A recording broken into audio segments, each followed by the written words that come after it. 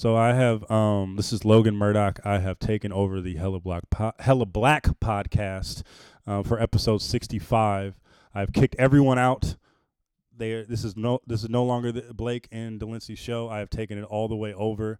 But before I did take it over, I did have a great conversation with both of them just about my journey coming up, just being a black journalist in the space, and just how I came up, man. It was a really dope episode. So tap in, subscribe on Spotify, subscribe on iTunes, subscribe on SoundCloud, tap in wherever you find your podcast. Holla. Moneymaker, run that bell.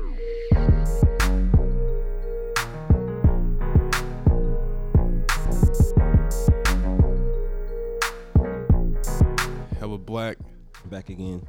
like we never left. Black History Month.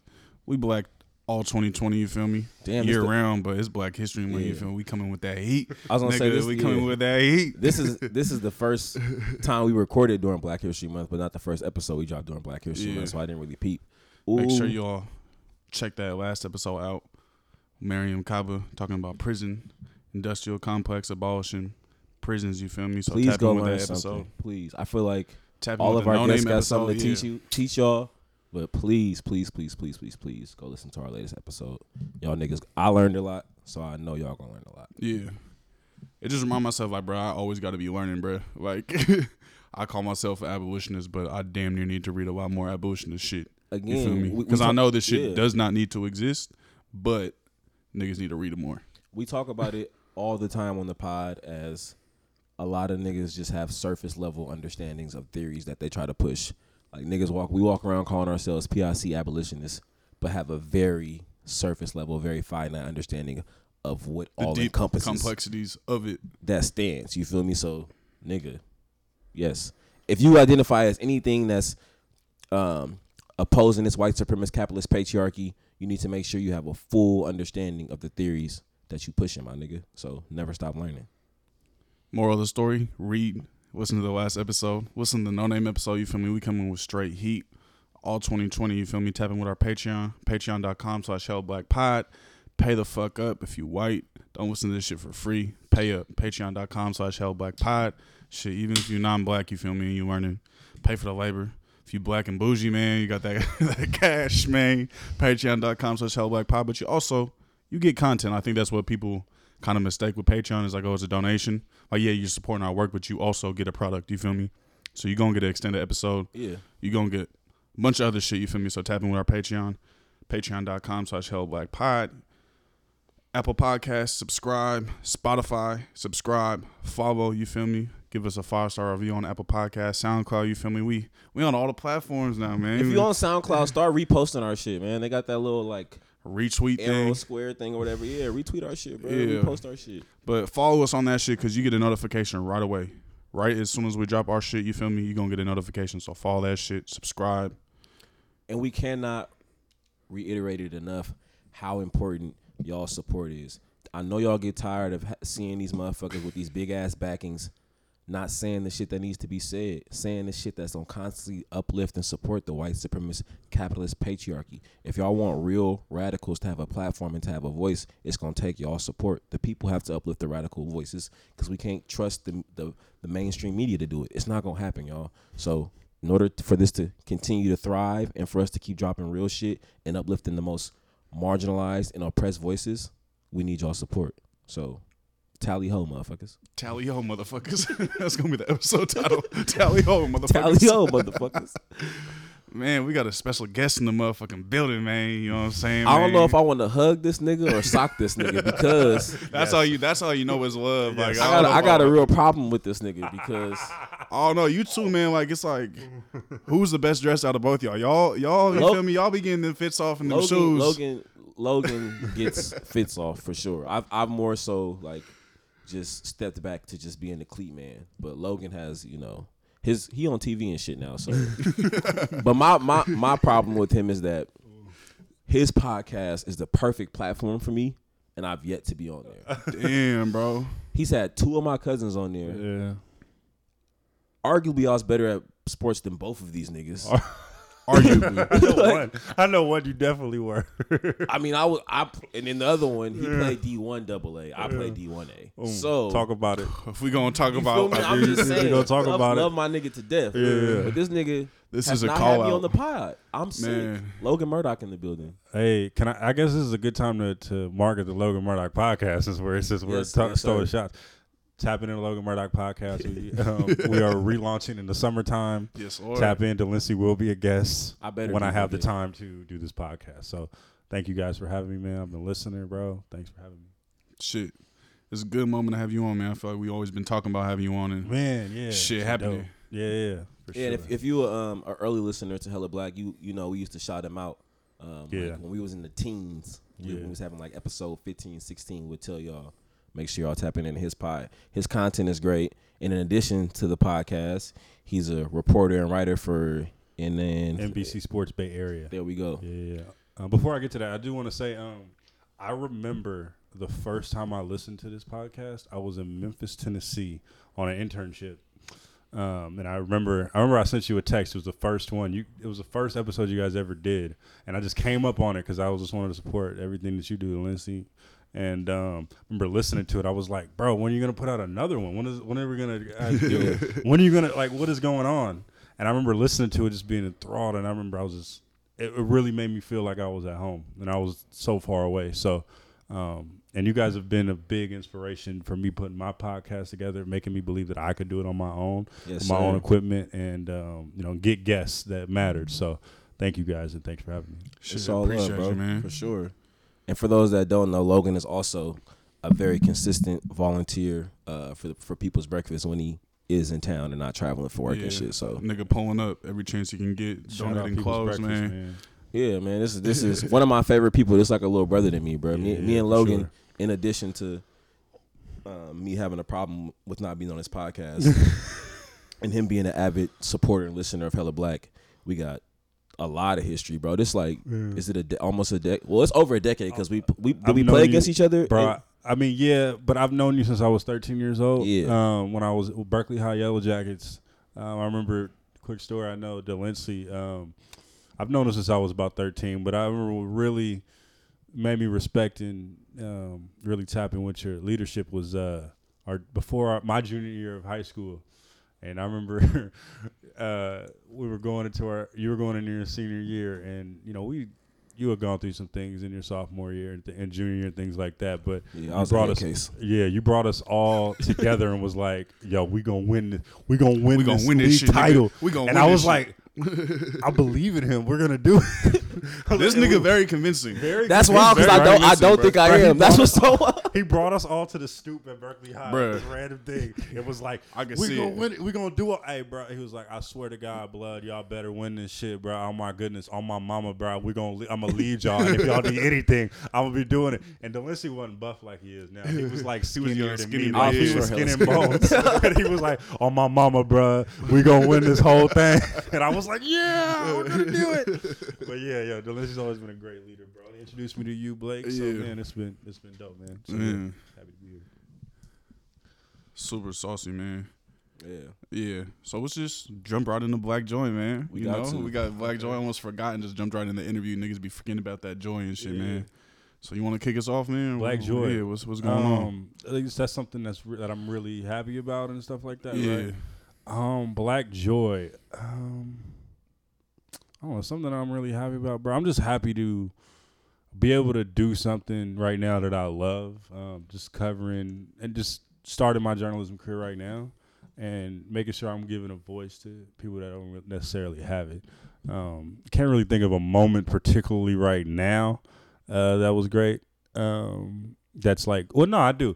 But 2 weeks ago, we had I was at a Warriors game, and I was with 40 E40, 40, really nice dude, and was tapping in with him at JP Morgan Chase Club, and he was just giving me so much game, man. Just talking about, just his come up and how he came from Vallejo, and I was also with Raz Gordon Wude, and those two people just soaking up knowledge from both of those two people.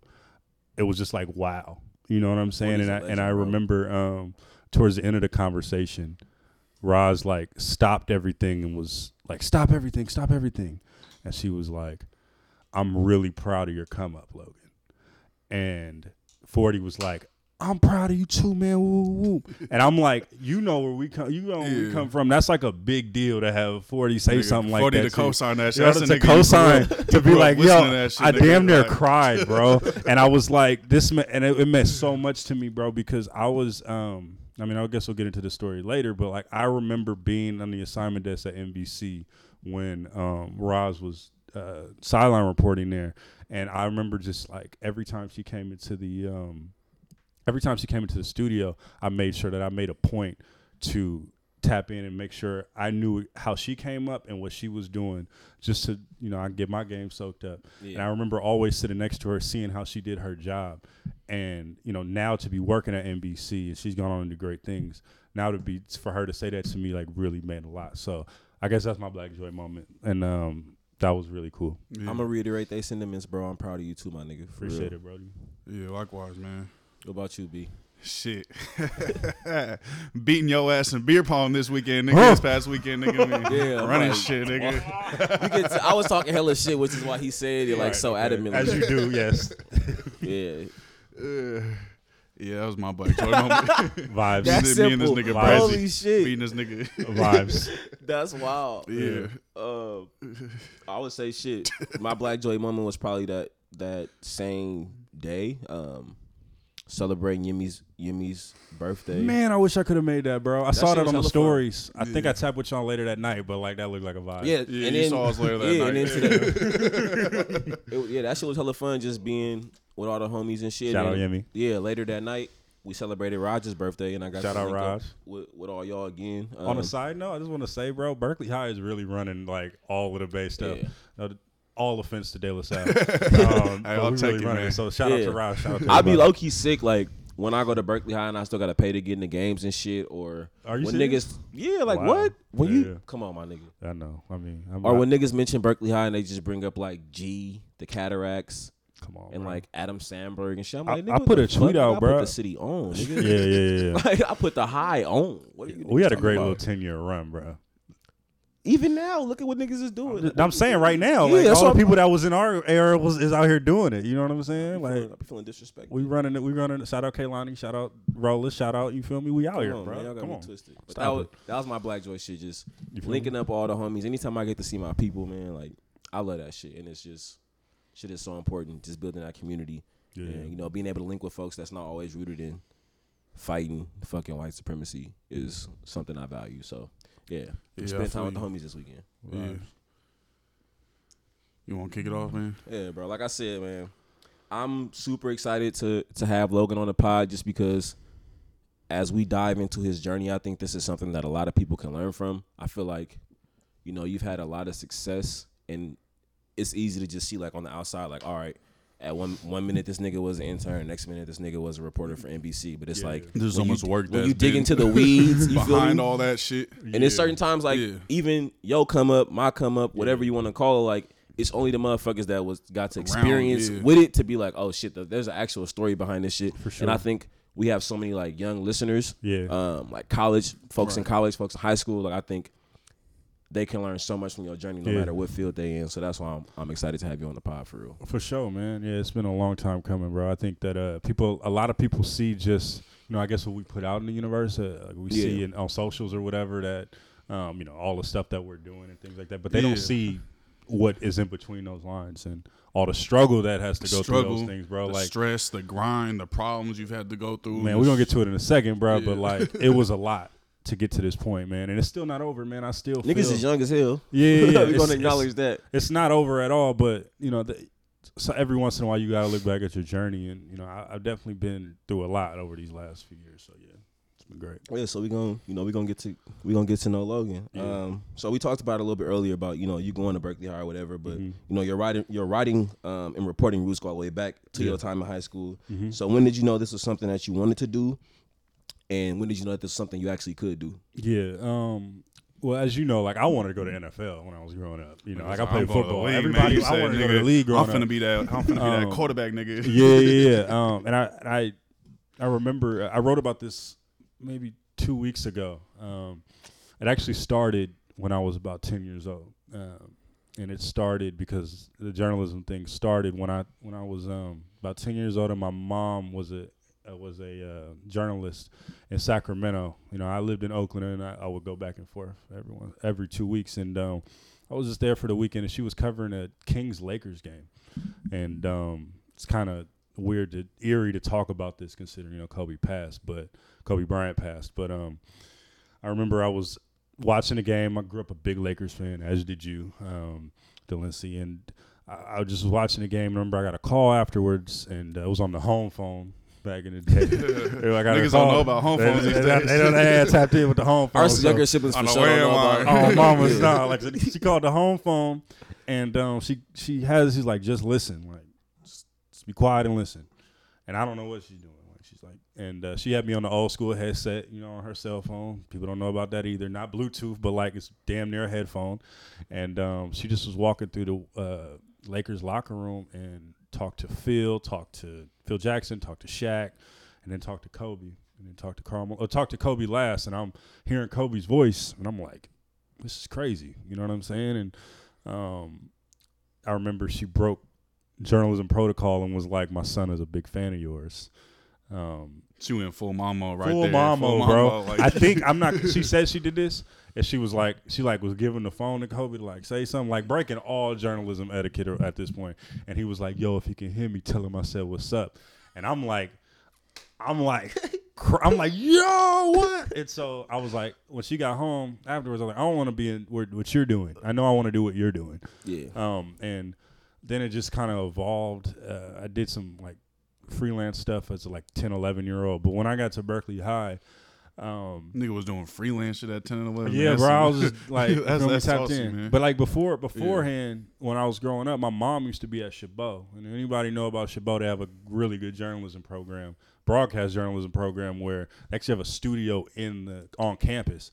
So when I was like 5, 6 years old, I would do everything. Like I would sometimes work the board, sometimes work the camera and stuff like that for their little mock newscast. So like it's in me, you know what I mean? I kind of been around this and since my whole life. But when I got to Berkeley High, I was on the football team, and I just wanted to write. You know, I just wanted to write my thoughts out. And Mr. Carton, he was. Do you guys remember Mr. Carton? Yeah. Yeah, Mr. Carton used to. His classroom housed the Yellow Jacket, and remember Susie? Susie Finch. I know. Like Susie was the editor. Or Susie was the editor. What's her full name? I forgot. Susie Finch. Hicks. I forgot. Hicks. Yeah. Susie Hicks. Yep.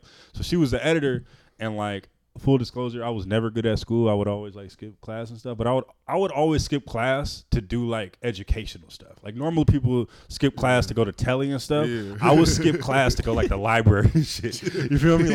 I wasn't getting good grades, but I would always I would skip class. You knew what you wanted to study. I knew what I wanted to study. Yeah. Like when I was growing up, I had this weird fascination with like the You Cold for sure War. had trash grades. I had trash grades. You bro. was the nigga that we didn't Tell know him. was gonna be eligible every Facts, game. bro. Like, Remember I they was used to not- make us headers on report cards and be like, I wonder what Logan got. Like, Yep. who gonna be the quarterback? I this was week? not, bro. I was not good at school. But like, the thing it was funny because I was not good at school, but I would always be at school. Like my attendance was like good.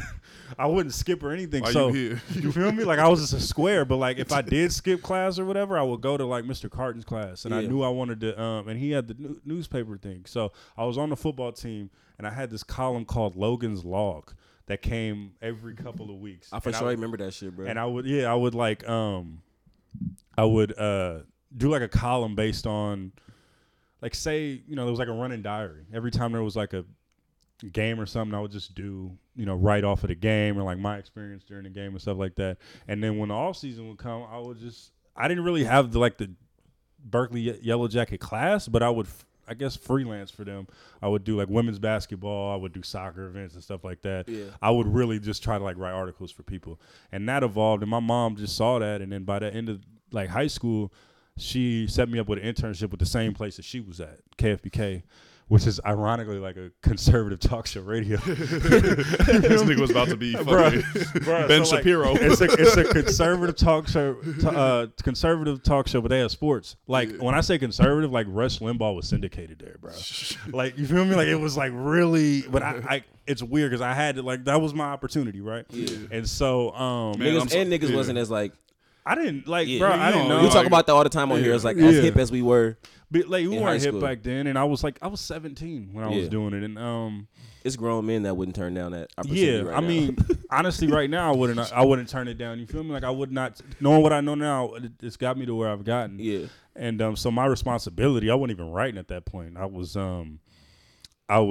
what was I doing? I was getting sound for Sacramento Kings games. I was living in Oakland, driving to Sacramento every 3 times a week just to get sound. this was post high school, right? This was post high school, like Yeah. months out of high school. So I was trying to go to school in Oakland during the lockout year. So trying to go to back and forth from Oakland to Sac.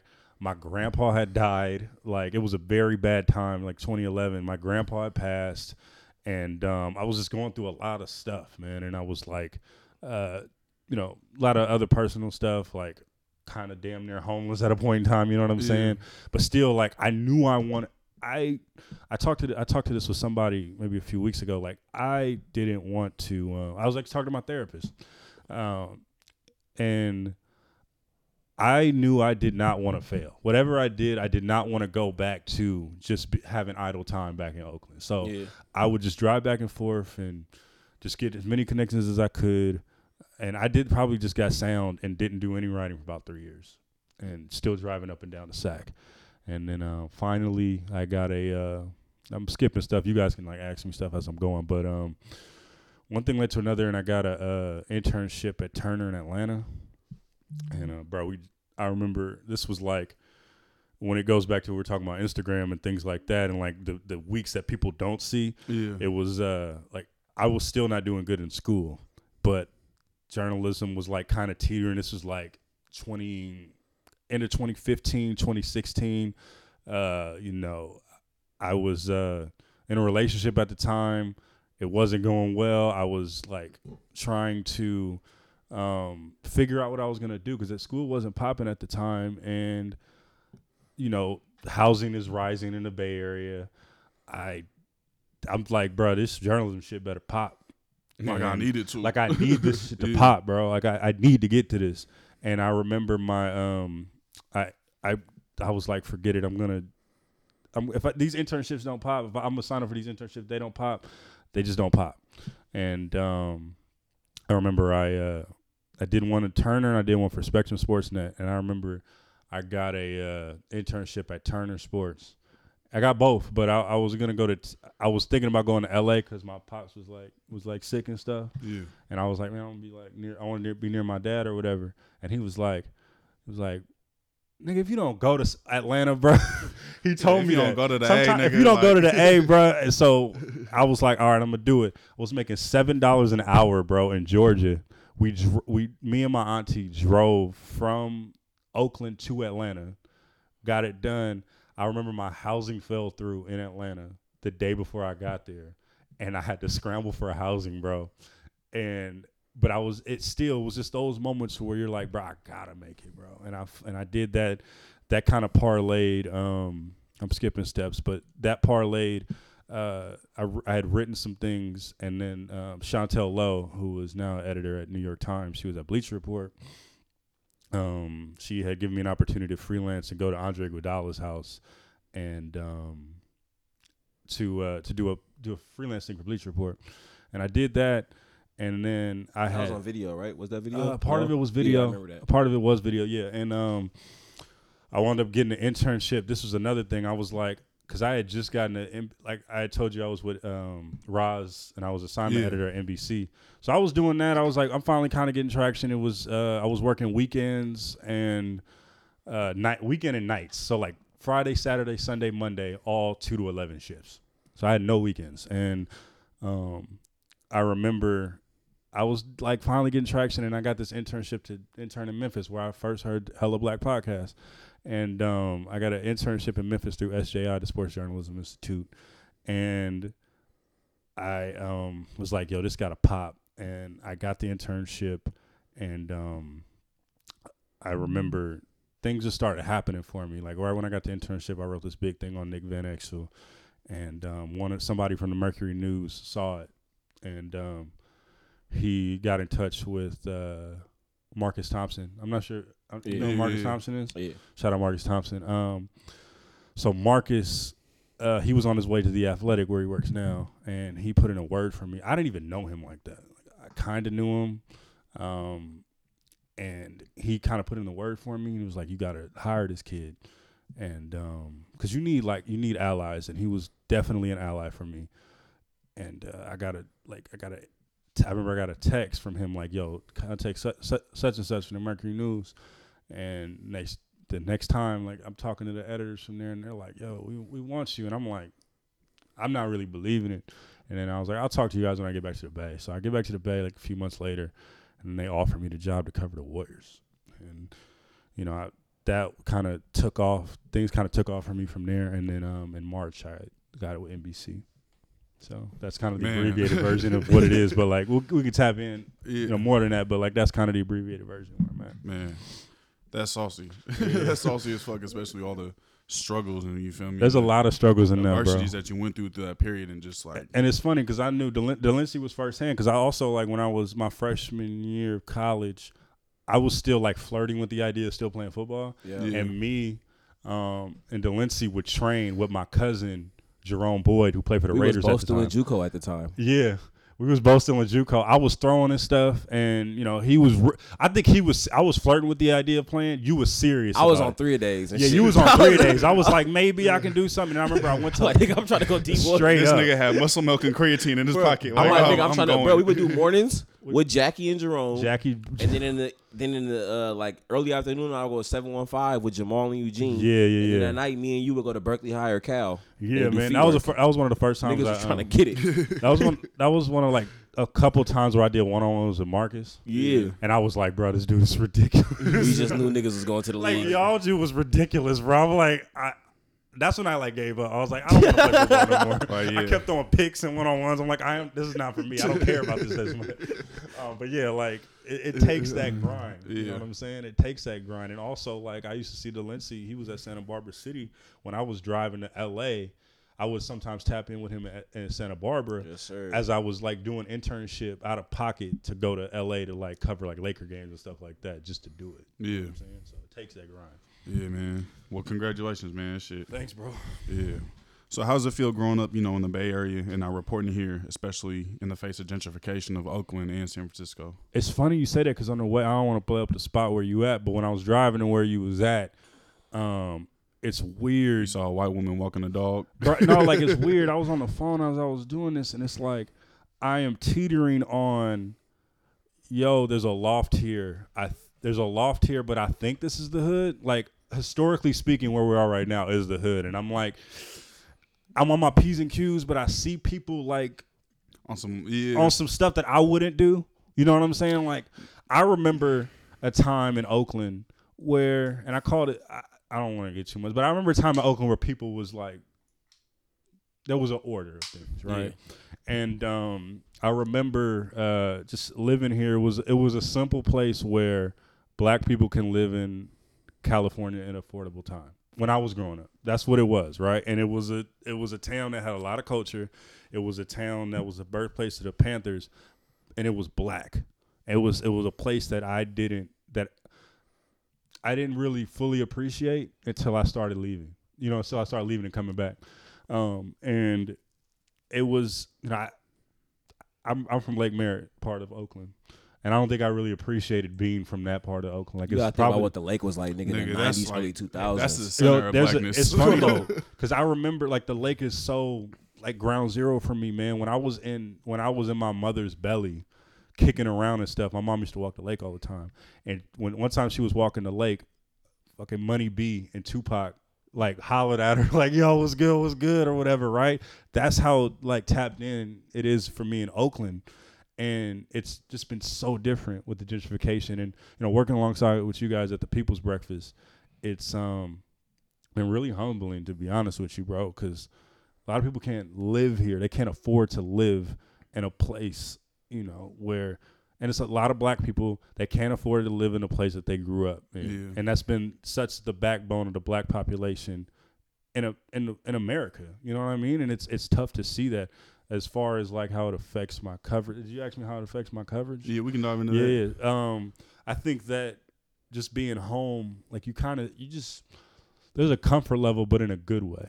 You know what I mean? Like, the terrain, the stories that this market wants to tell. You know the history. You know the history of these things. And I think Marcus Thompson, I bring up his name, he does such a good job of like really bringing that life from, old Oakland into now. And I think that's something that I try to bring in my coverage is making sure that doesn't die, that spirit doesn't die. Right. With the new changes that are coming now. Yeah, because I feel like a lot of times, at least in, education, it's a lot of times it's people who aren't from the Bay Area coming to the Bay Area to work, and they don't understand that history.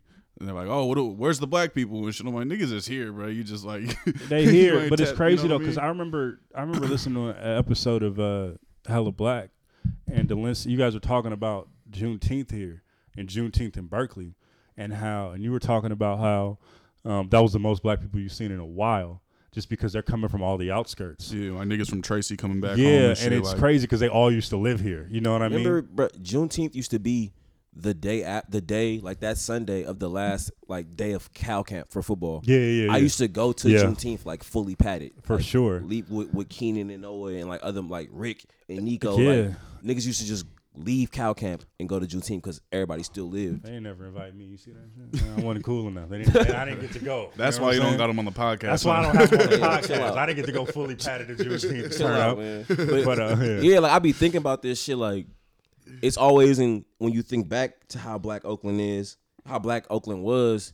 It be even like when I think about it, it's hard to even imagine that now. Man, there's like, juice bars around. All my cousins used to live like in the north. Yeah, both my grandmothers. All my cousins, bro. I'm talking about I will walk from 55th to 43rd, nigga, 43rd and Market, and easily see like 20 of my relatives. My sister's dad stayed on the same block as us, nigga. It's like I'm seeing, you feel me, extended family. I mean, like it's right wild, now, bro. Right now, where Huey P got killed, you can't even afford to live there no more. Yeah. Like you could see where he got killed, and you could see how much has changed since then. You know what I mean? So it's been weird. Shit, wild. This is something you sort of touched on when you were kind of talking about how you got into journalism and your journey with that. But I think something that's like super important to acknowledge is that you were able to work your way into the game like without a degree. Yeah, yeah. What was that It's like? not something I'm like necessarily like hugely proud of. You know what I'm saying? Like Nigga, I got a degree. It ain't shit. No. But like, just for the simple fact that I really wanted to be good at it, and I wasn't. That's more what it Good is. at what? Just school in general. And I wasn't. Who's to say you weren't good at it? You were good at what you valued. Yeah, but like playing football and being an athlete, you are based on competitive in numbers and things like that. And so, not to have that was, it's still disappointing. Let me give you some comfort in that. You were trying to hold yourself to a white supremacist standard. My nigga. Yeah. School in itself is something that's rooted in white supremacy. For sure, but and respectability in the sense like, oh, you ain't got your BA, Imagine if school would have been at a school like Berkeley High where creativity is all and all that shit, right? They break us up. They had us, especially when you got there, they broke it into the little schools where you could select something that fit your temperament or whatever, right? Imagine if you were able to design your own curriculums, my nigga, and like fit in, you feel me? Actually do like a project-based learning. Experience the way that you wanted to. Yeah, I mean, you would have thrived. I think what was happening with the school or whatever, I was so focused on the craft to where I put my class schedule around what my dream. And sometimes like I was chasing my dream and I wasn't chasing papers. Yeah. And so, but I wouldn't recommend that to everybody. You know what I'm saying? Like I wouldn't. You know what I'm saying? My path is a very rare path that a lot of people go through. You know what I mean? I think that's important to even acknowledge. I think that people too, need to realize that like I am very blessed and lucky to be in this point with what I've done and what I haven't done. You know what I mean? So I think that everybody has their own life path, and I think that the biggest thing that whoever's listening just needs to know, man, just follow your dreams and stuff. Sometimes it might be with school. Sometimes that might be just your path. Like, I'll be real with you. If I have brain surgery tomorrow, I want my brain surgeon to have a degree, and I want them to have the requisite paperwork. You know what I'm saying? If I'm having heart surgery, I want that. You know what I mean? But if that was just my path. If somebody asks me, like, there's a young black journalist right now that's listening to Hella Black that wants to get into journalism, whether it's sports, whether it's politics, fashion, culture, whatever. You feel me? And they like might not be feeling the school shit. They need to know that it's a possibility. There's an unbeaten path that you could take. It is. You got to work twice, like 3-4 times as hard. Like, you already got to work hard as a black person, as a black anything. You already have to do that, but you already have to work hard because everybody's using that everybody's using that to discredit you. Yeah. And I know that's happened to me a lot throughout my 3 years on this beat. It's something that I've mentally had to overcome just to even, do my job. Because I remember the first year doing on this beat, like, a lot of people tried to use that against me, tried to, even like tell me like, hey man, you'll never get to this point. You'll never get to, because you don't have a degree. Because you don't have people were telling me that straight to my face, like, Logan, you're not going to make it. And I had to fight against that because even I know on the outside you're supposed to say, man, I don't care what people think, but these are people that you look up to when they have a spot in the that are industry, telling you that, nah, you can't make it. It's not going to happen. They're potentially at where you want to be, and they're like, nigga, the only reason why you gotta get this. Yeah. So I had to fight against that. And once I realized, like, man, because I think it's the biggest thing with this is the mind too, right? You have to think, or not even think, you have to know that you can do it. That no matter what is, you are on the same level playing field, if not better than your contemporaries. And that's something that I had to realize. Yeah. And I finally kind of overcame that. But who's to say? I might finish at some point. And you think about the way we as black folks are conditioned in this state, right? To think that there's not enough for us, that our experience is supposed to be an experience rooted in lack. Mm-hmm. And I just want to always reiterate to folks that, like, nigga, there's more than enough for all of us.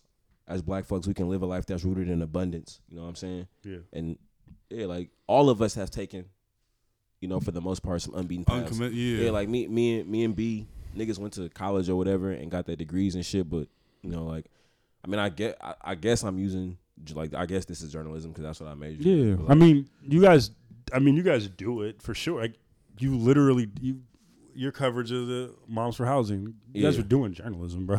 Yeah. We've all known that journalism, and when used right, can be used for activism. Yeah. We know that with Baldwin. We know that with everybody down the line. The Panthers have their own fucking newspaper. Exactly. So when used right, journalism can be used for activism, and you guys do that. So no, I resonate a lot with it, especially my field of education and shit is like, you supposed to have a PhD. You feel me? I've been teaching teaching African American studies with my bachelor's with no PhD. So a lot of times I'm like looked down upon and feel me like, oh, yeah, you don't got those 3 letters after your name. You feel me? After your last name. But I'm like, man, I'll be teaching my ass off. But I think I work hella hard at what I did. You feel me? Yeah, I think the biggest thing is people just, and I don't want to use this the wrong way, but the people that are talking about. The people that are going to be talking about you or making casts and aspersions, they don't know what's going on. We really don't know. Like, nobody has this figured out. No one has anything figured out. Yeah. And that's why there's so much opportunity to blaze your own trails.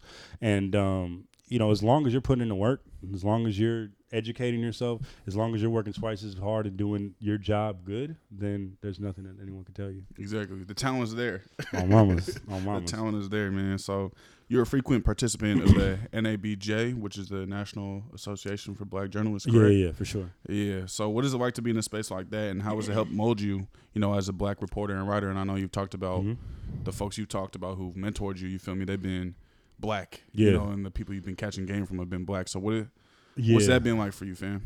It's been great. I would not be here without NABJ, without National Association of Black Journalists. That's how I got my internships. That's how I got my network. That's how I've been able to do what I'm doing right now with NABJ. They've been a great organization. I would encourage any young journalist to go. I know the price can be steep. I will say that, but there's so many ways that you can get there to go for free. You can, there's so many programs to do that. So I would encourage anybody to go to NABJ. It's been wonderful for me. I wouldn't be here without it. So, yeah, you know, it's been great. And you know, and I know, obviously, this is the black ass podcast, but you know, I've also had other. I don't want to just say like I just had black people tap in with me. Like, there's been a lot of white people that have helped me out, and a lot of other people of color that have helped me out as well. But I will say the biggest single thing for me has been the National Association of Black Journalists, for sure. And I've encouraged him to come. Y'all should come. You know what I'm saying? I mean, we technically journalists, I guess, my nigga. So pay your dues. We Get are. in. I don't know about dues and shit. I feel like I'm in a fraternity or some shit. I mean, fucking with you. Nah, I remember when I was doing like the print journalism heavy. You like, nigga, you got to pull up to this shit. Yeah. But it was just like niggas didn't really have the means. And to your point around, you know, like I don't like to use this platform to up white people, but if you saw earlier, I think that was today or yesterday, I tweeted a white man.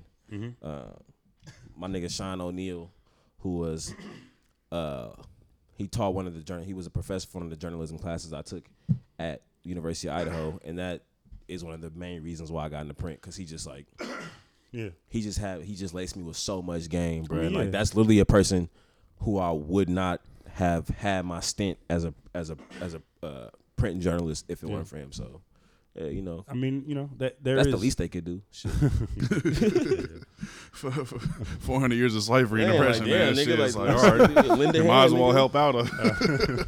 But not, you know, you talking about NABJ. I think like spaces like that are hella necessary when you know the history of media. We know the history of journalism as that shit being a field that's dominated by white folks. I mean, it is. Especially when all the players, you feel me, is black. I mean, I do feel Right. like it is. You know, there are a lot of great, you know, white journalists out there. But however, whenever I think I'm fortunate to be in the Bay Area, where there is like when I am at home practices with the Warriors, there are people of color. But I mean, even with that, of the traveling beat party covering the Golden State Warriors, I am the only person of color that's doing it. And not even just that, like it's a male dominated field too. It's a white male dominated field. 100%. We need to get more women in there. We need to get more women of color in there. We need to get more black women in there. And I'm not saying that to preach towards black women. I'm saying these people need an opportunity. Yeah. You know, they need an opportunity to, you know, make sure that these newsrooms are diverse. And I will credit NBC, NBC Sports Bay Area at least, for, you know, making sure that they do have a diverse staff, because, you know, their two beat writers for the Warriors are African American, me and Monty Poole. And for the 49ers, they do have a woman of color on there covering the 49ers, covering the NFL team, Super Bowl NFL team. So, but niggas lost. I'm so happy. but it's been really, you know, we do need to have more people of color in there. And that's something that we do need for sure. Can you talk about why it's important to have that kind of representation? It's important to have that because, for instance, like, I don't know, it's been weird to see this kind of Kobe Bryant stuff unfold, this death unfold. You wrote about it too, right? Yeah, I wrote about my confliction because like Kobe was like my idol growing up, but you know I wrote this in the article. He also had a sexual assault case where he said that in the settlement that what did he say? He said that although he said he might not have known any better, he's basically, I think, paraphrasing, but he said although I didn't think the act was although I thought the act was consensual, I see she didn't see it that way, which means that he did not have consent, right? Yeah. So he basically admitted to sexually assaulting. Right. So that's something that I've been dealing with, but I know the coverage around that, every time I read something, it was a celebratory thing. And then every time that I read some work about that, the sexual assault charge was just thrown in there, maybe because it had to be. I don't think it was really addressed. It wasn't a genuine. I don't think it was, you know, it was like, yeah, I know he did that, but this, you know what I mean? And I feel like, you know, if we had a well-rounded. I'm sure it was who wrote that, was like, well, most of the stories are probably written by men. Yeah, for sure. I don't want to say no names. Yeah. But most of the stuff that I read, it had that tone towards it, and I feel like if we had like we had a well-rounded thing, we had women of color, if we had women in general, if we had more inclusive journalism space, we'd have a lot more perspectives and stories, right? We would have the perspective of maybe a woman that covered that case, a woman that that cover Kobe after that case. You know what I'm saying? And also, you know, you have a lot of non-people of color, non-black people that are telling people of color and black people's stories. And that, I think that's the biggest thing, right? You're having people that don't necessarily understand where these people come from and culture, their backgrounds, but they are writing on that. Like, I know you guys have said a lot about Jay-Z, but it really disturbed me when his big he had a big New York Times thing, and someone of color, it was a white man. It was a white person that did it. And I'm sure he's a great writer. He's with the New York Times. Sure, he's done everything. But I would have liked to see a person of color talk to a person of color on one of the biggest stages about the stuff that he's going through, going against ideology with another person of color. I mean, I just think that like experience for representation reasons, but also experiences allow for deeper conversation. Yeah. Facts. Empathy. You feel me? Yeah. Understanding. Like there's just so much more being able to. Yeah. And it's gonna take the story to the next level. And I try to make sure that I'm being responsible when I'm doing that, because you know what is it, like all but one player on the Warriors right now is black, so I'm trying to make sure that I do tell the story as fairly as possible, right? I'm not necessarily giving them a pass on everything. That's not what I'm doing. I'm making sure I'm fair, and I do make sure that their perspective is told accurate. So yeah.